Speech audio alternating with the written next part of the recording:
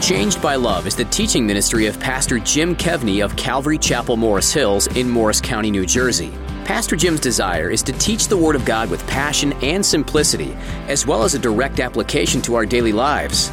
For followers of Jesus, this world is not our home. We're grateful to be here and for the blessings of earth, but God's people know that we have the promise of a permanent and everlasting home. In Genesis chapter 23, that thought brought hope to Abraham when his wife Sarah died. But it also made Abraham live in such a way that he could pass that hope on to future generations, so they too could get home to God. This living for others while looking forward to eternity with God will give significant meaning to your life. Here's Pastor Jim for the conclusion of his message, looking forward to a permanent home.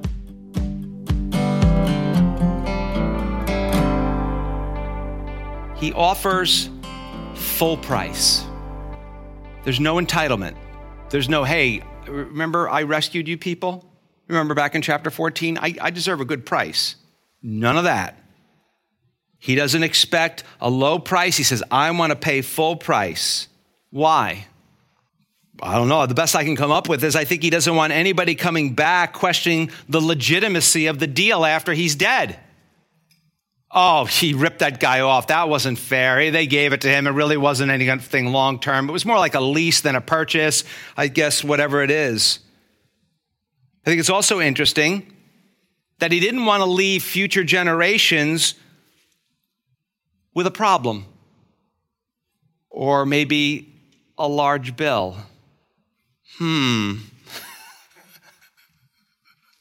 All the young people are saying, yeah, don't be looking at us, Pastor Jim. Look at the old people on that one. Abraham's not cocky. He says he gets others to go talk to the landowner. That's why we go to God in Jesus' name. We don't go in anybody else's. One mediator between God and man, the man Christ Jesus. We go in Jesus' name. You know, when sometimes you'll say, a friend will say to you, oh, do you know anybody who does this? And they'll say to you, yeah, go there, tell them you know me. So what would they do? They would go to this guy and they'd say, hey, listen, man, we know this good guy, Abraham. Did you ever hear of him? Oh, you've heard of Abraham? Yeah, listen, he's a good guy. He's good to do business with. You do some business with him. He's a good guy. He's not going to rip you off. Just hear him out. So the two men meet, verse 10. Now, Ephron, some of you want to say Ephron. I always laugh when I read this. There's two reasons why I read this. I'll give you the first one now. If I remember the second one later, I'll tell you. It always reminds me of Zac Efron. How many know who Zac Efron is? Yeah, some of you know who Zac Efron is. By the way, this is such a sad day for me. This is normally a party day in our church. How many of you knew that? This is the 16th anniversary of our church. Yeah, so normally I have a party. No party today. Sorry. Actually, that's not true. It's my grandson's birthday party this afternoon, so I will be partying. But anyway, 15 years ago, when we really got the church going, our youth group was pretty much bigger than our church. And I was a youth leader for many years, and people say, well, how did you grow the youth group bigger than the church? I basically grew it on if you know who Zac Efron is, he was the star of High School Musical. I basically built it on the Bible and High School Musical illustrations that little girls liked. So I always used to joke about that, and when they would not pay attention, I would say something completely wrong about it, and all the kids would freak out. So anyway, don't count that against my time. So now Ephron dwelt among the sons of Heth, and Ephron the Hittite answered Abraham in the presence of the sons of Heth, all who answered at the gate of his city, saying, no, my Lord, hear me. I give you the field and the cave that is in it. I give it to you in the presence of the sons of my people. I give it to you. Bury your dead. So 3 times he says, I will give you the cave and the field. Now, if it's give, it's probably future favors or, good relationships with other people, but it's probably a sale in some sense.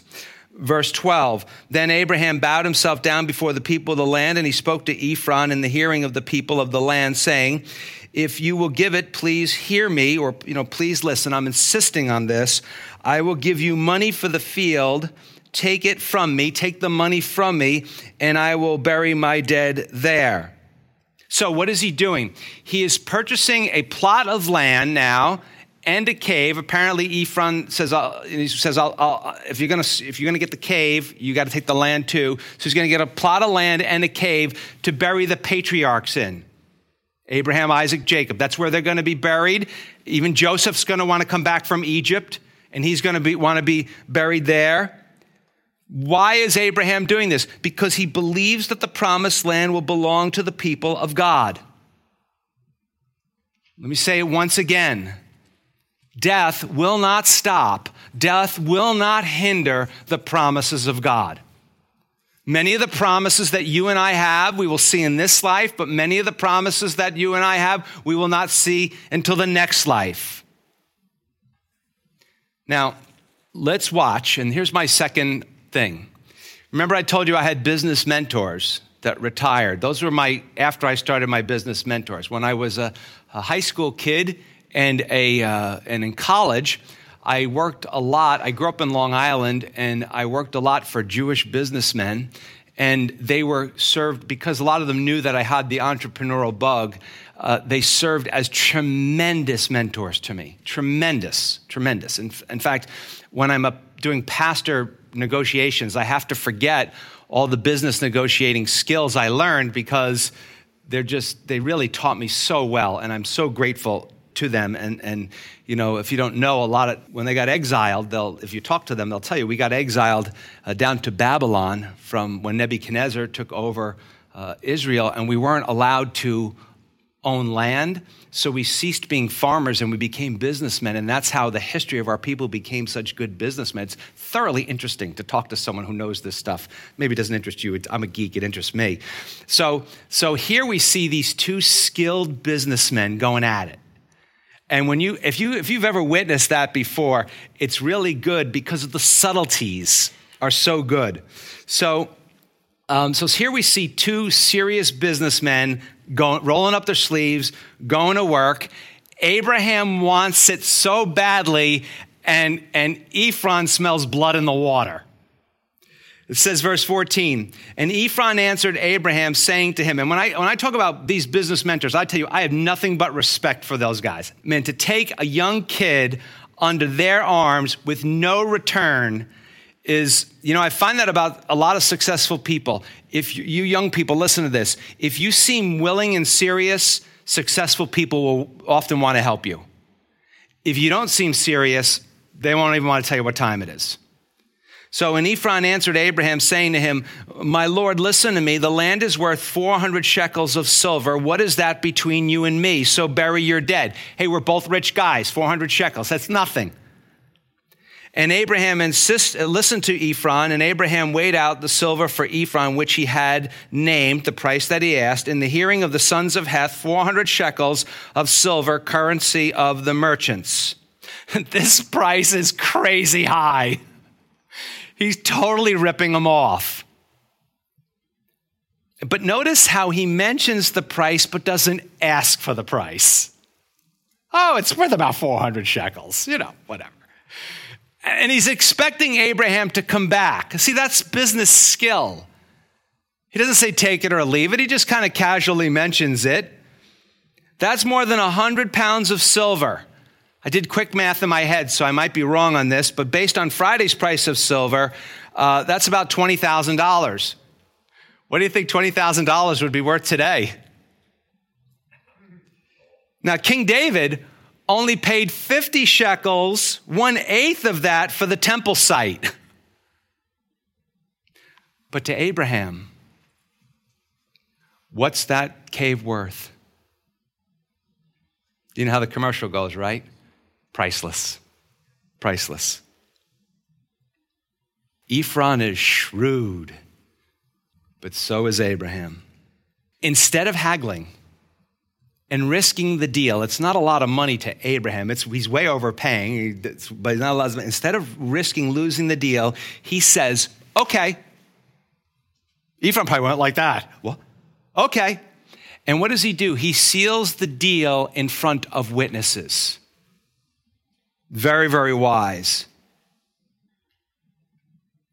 You see, by doing it in front of witnesses in the future, there would never be any doubt where that cave was that belonged to Abraham and who that cave belonged to. You see, he fights shrewdness with shrewdness. Verse 17. So the field of Ephron, which was in Machpelah, which was before Mamre, the field and the cave which was in it, all the trees that were in the field, which were within all the surrounding borders, were deeded to Abraham as a possession. Now God's people have a piece of land in the promised land. He owns it. In the presence of the sons of Heth, witnesses, before all who went into the gate of his city. You know, I don't know, but maybe some of this dealing and the high price compared to the low price that David paid for prime real estate, I don't know, but maybe it's a picture for the Israelites and for us that oftentimes obtaining the promises of God is very costly. Financially costly, yes. But in other ways, costly as well. That being a follower of Jesus is going to cost you time. It's going to cost you not doing things perhaps the easy way, but having a life of integrity. It's going to call you to a life of a certain type of morality and obeying the Lord. It's going to call you and I to sometimes doing things in ways that's not the easy way. That's a more difficult way, but it's the right way. I mean, look at what Abraham is doing. I don't know about you, but I think at this point in time, being this rich, it would have been just easier to go home. Go back to Haran. Go back to where your people are. But what is Abraham doing? He's willing to lay down his life for future generations. He is living what we refer to in Christianity as the cross-centered life. He's living way before Jesus, but he's walking in the way of Jesus.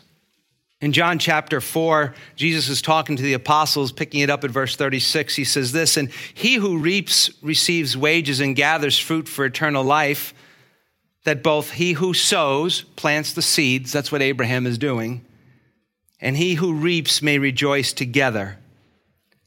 For in this saying is true, one sows and another reaps. Some people plant the seed, some people do till the ground, do the hard work, and other people come and collect the fruit, the harvest. He said, I sent you to reap that for which you have not labored. Others have labored, and you have entered into their labors." Many of you have contacted me, and people have contacted me in various ways and said, what kind of a season do you think that we are in now as the Church of Jesus Christ in America right now? And I think we are called right now into a season of sowing. I think we are called in these days to labor for future generations. That there's going to be some hard road ahead, hard seasons ahead. And the real question doesn't become, do we sow? We're always supposed to be sowing, even if we're in a season of reaping. That's not the real question. The real question is, how many Christians are really willing to be sowers, to sow the seed of the Word of God, to tell people the truth in love, to endure ridicule or difficulty? Today, I believe with all of my heart, the Lord invites all of you that are here, other places watching online, invites me, all of us, to be a sower, to sow for the next generation. Because right now, they're in a tough spot. They're in a tough spot. 25 years I've done youth ministry. Right now, this is the toughest spot they've ever been in. They're in a tough spot. And Jesus is going to call us as adults to take them alongside of us, to let them serve alongside of us, to encourage them, to love on them, to sympathize with them in their weaknesses. What a golden opportunity this is. What a golden opportunity is to be called by God to sow seed. And I think even God will give us moments of grace to see fruit in that. Verse 19, and after this, Abraham buried Sarah, his wife, in the cave of the field of Machpelah, before Mamre, that is Hebron, in the land of Canaan. Second time we're reminded they're in the land of Canaan. So the field and the cave that is in it were deeded to Abraham by the sons of Heth as property, in other words, an inheritance for a burial place. You see how it starts? It starts with one small burial plot. It is just the beginning of the land that God has promised to give to his people. And this is one of the reasons why we don't get the Middle East. All of these promises of this land and all of these kinds of transactions. But let's bring it into our world. This is how God operates. He often starts very small, as one life after another gives their heart to Jesus Christ. Maybe it's you today, friend. Maybe it's you. One life after another. As God creates children out of those who put their trust in him. As God makes disciples, learners and followers of Jesus, not churchgoers. I'm not talking about churchgoers. I'm talking about true heaven-bound followers of Jesus. Personally, be on the lookout, because often God will give you just one small little sign. Maybe a little old lady who walks by your house every day, the same Sunday you leave for work. One small little sign. I'm thinking, God, if she can keep going, I can keep going. One small little sign in the midst of your sorrow, in the midst of your doubt, in the midst of your difficulties. God says to you, look at that little sign. You know what that sign says to you? It says, I'm here and I see you. Don't give up. Stay at it. I know, look at Abraham. He was grieving, but he's staying at it. He's got the future in mind. He's going to see her again. He knows it, but he knows there's people coming after him that he wants them in heaven. Like Abraham, followers of Jesus are strangers in a foreign land,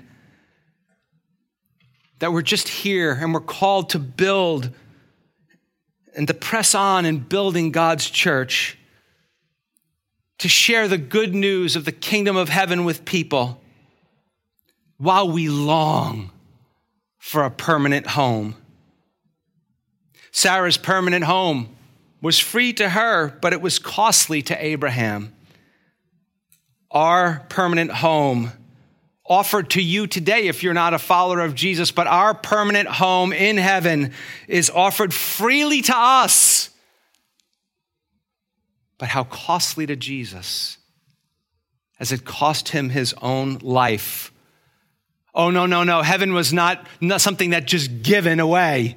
It had to be purchased by the blood of Jesus Christ. Death is a reality, but the great hope of Christianity is death is a doorway to life. Death is the way that God brings his children home. Death is the entrance into our eternal home.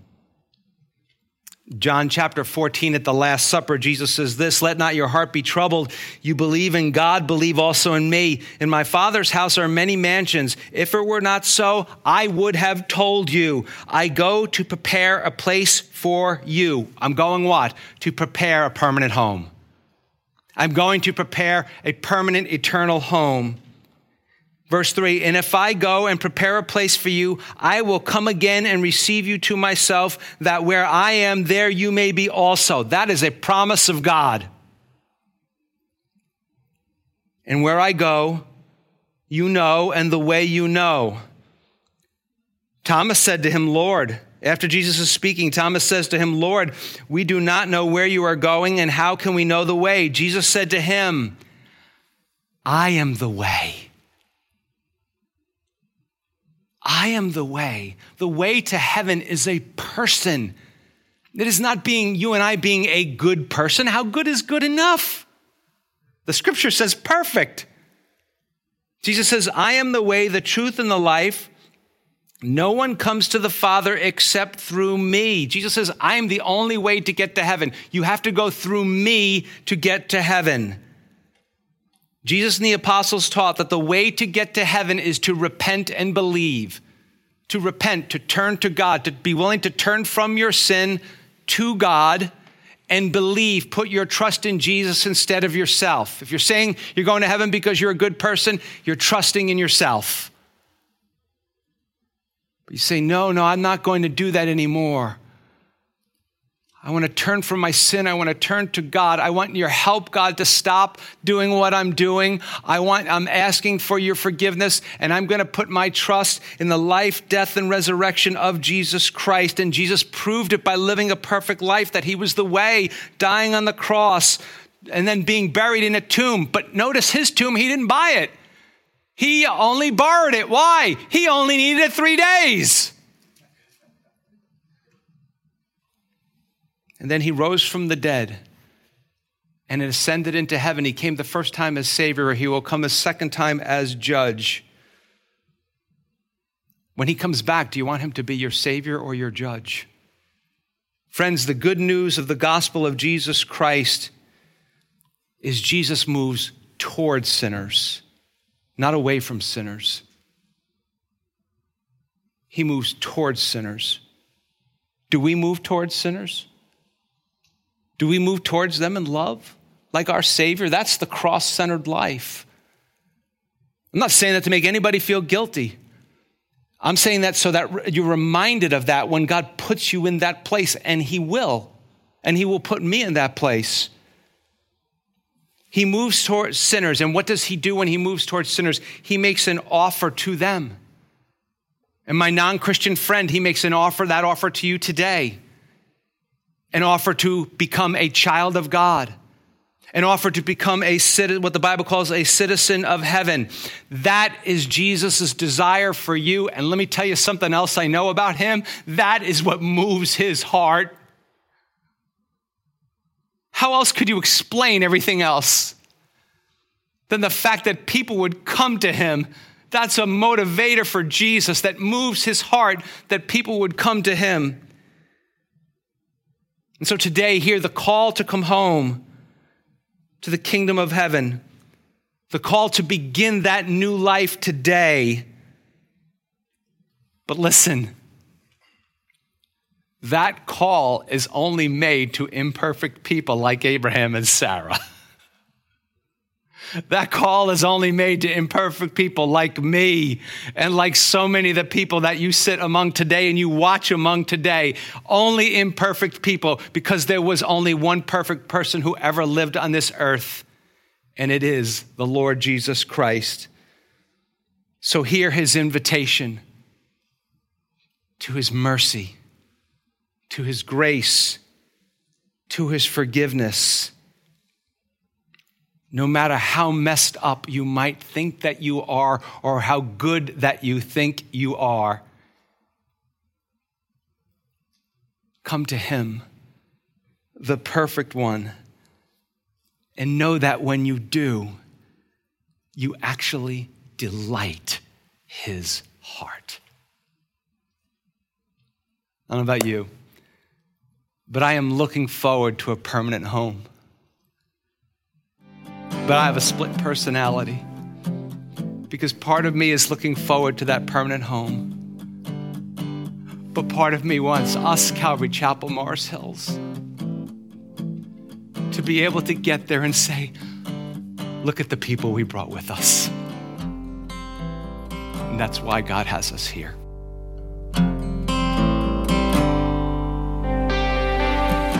Thanks for listening to Changed by Love with Pastor Jim Kevney of Calvary Chapel, Morris Hills in Morris County, New Jersey. Changed by Love is designed to bring you hope, encouragement, and the good news of the gospel of Jesus Christ. Please pray with us that Changed by Love will make a profound difference in many lives. We are stronger together than we could ever be apart. Teaming together in prayer is the key to a spiritually rich life. It really does take a team of praying individuals to reach thousands. Thank you for being a part of the Changed by Love support team. To find out more ways to team with Changed by Love, go to our website at changedbyloveradio.org, or you could call 862-217-9686. Thank you for spending time with Pastor Jim Kevney and Changed by Love.